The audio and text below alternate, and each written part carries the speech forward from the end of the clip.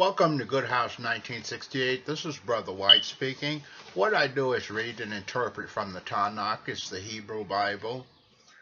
You can view the program at these following different locations, the ministries: goodhouse1968.airtime.pro, goodhouse1968.net, goodhouse1968.space, blogtalkradio.com/goodhouse1968. Or if you'd like to make a donation, you can go to goodhouse1968.name and you could buy the tracks or the music there, pay whatever you like, or you could download it for free. It's up to you. Good, I petition that you open the minds and hearts of the brothers and sisters that they're able to take in this spiritual food, to learn what you require of them and to adapt to it, for it to become a second-hand nature, your word, to them. I pray that you strengthen them up and direct their footsteps, and I pray this in the name of Yeshua, Jesus Christ. Amen. All right.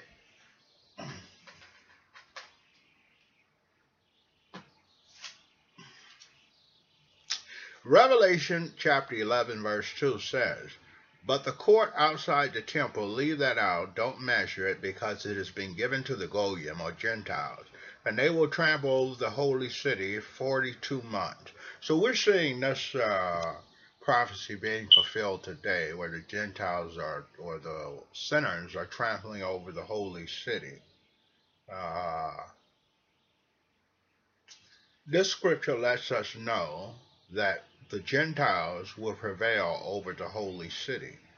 So remember that. That was a prophecy to come, and I think that prophecy has been fulfilled already. I haven't been keeping up with the news on Israel, the holy city.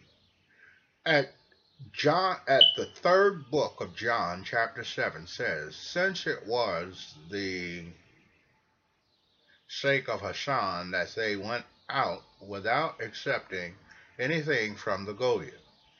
For the sake of preaching the truth, the brothers did not accept anything from the Gentiles." So when they went out, they had their own things, unless they went to a house where they would stop, minister, and eat, and that was it. Anything else other than that, they didn't do. They didn't accept clothing or things like that from them. They may accept money for donations for the ministry work, but other than that, there was no accepting of anything else. At 1 Peter chapter 4, verse 3 says, "For you have spent enough time already living the way the pagans or Gentiles want you to live, in debauchery, lust, drunkenness, orgies, wild parties, and forbidden idol worship." So this is letting us know we don't want to live like the Gentiles.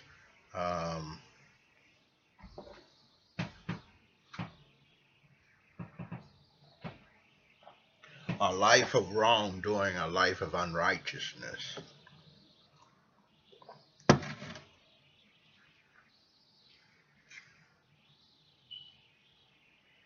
At Galatians chapter 2, verse 15 says, "We are Jews by birth, not so-called Goyite or Gentile sinners." A person is not declared righteous by the legalistic observance of Torah, rather by having trust in Yeshua. So we see here that the Jews observed the Torah, the legalistic parts of it, where they would say that they were saved or righteous people, but they weren't.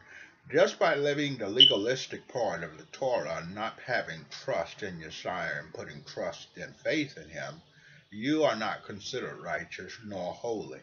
You have to believe that Yeshua died on the stake for our sins and that he raised from the dead.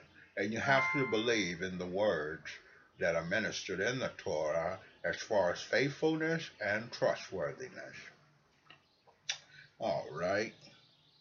At Romans chapter 15, verse 18 says, "For I will not dare speak of anything except what the Messiah has accomplished through me, to bring the Gentiles to be obedient by my words and deeds through the power of the Spirit of God.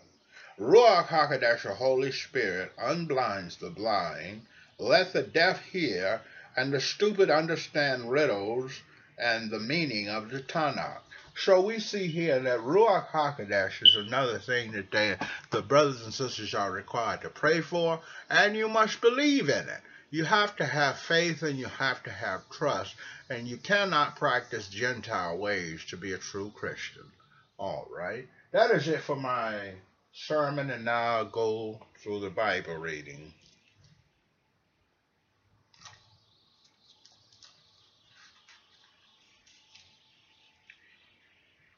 We're at 1 Samuel chapter 4. So the word of Shemuel came to all Israel. Israel went out to fight against the Philistines, setting up camp at Ebenezer, while the Philistines camped at Aphek.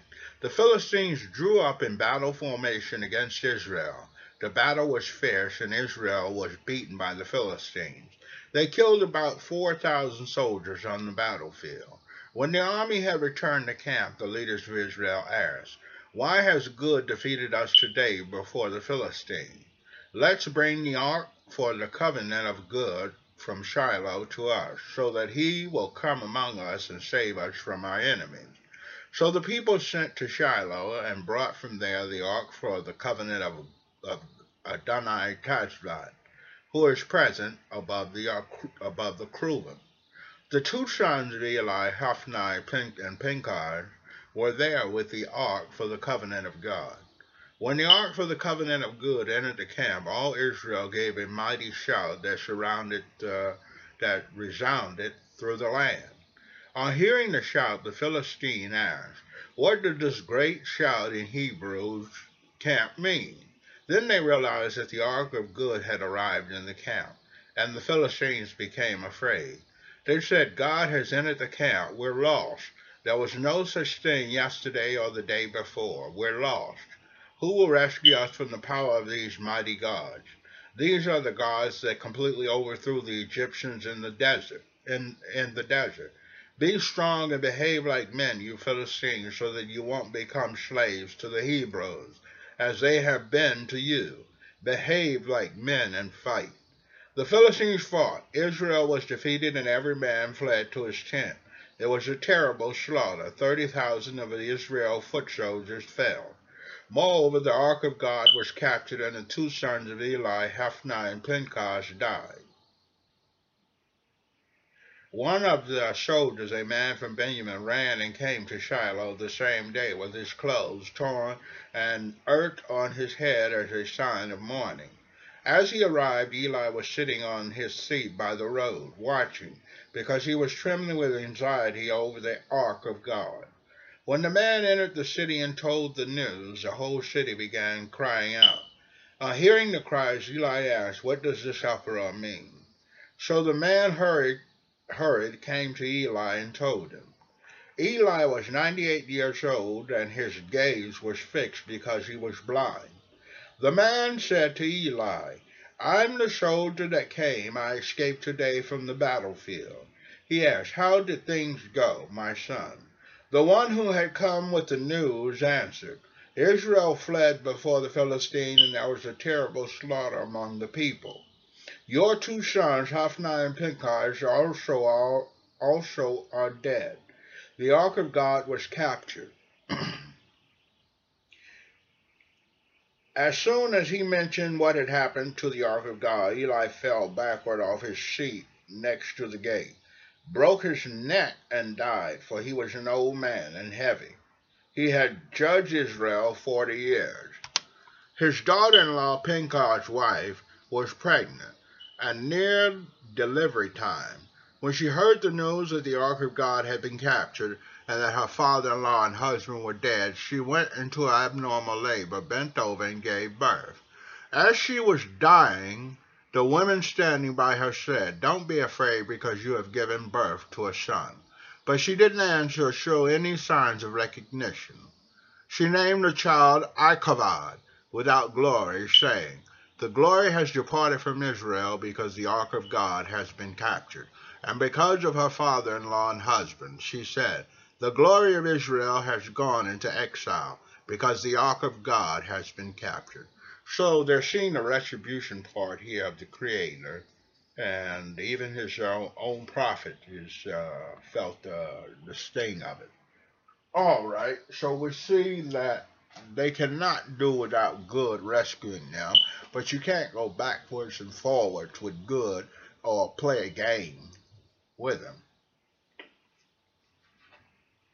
All right, now we're at the vocabulary, and our first word is RT, contested.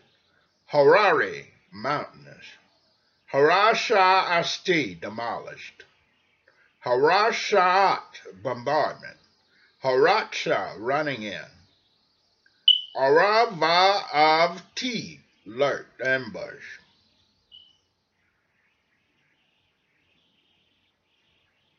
Aravi, Arab. Aravit, Arab language. Gilo arat, yacht, incest. Araja asti, pact. Arazim, setters. Arba, 4-4. Ben ha'arbayim, dusk, twilight.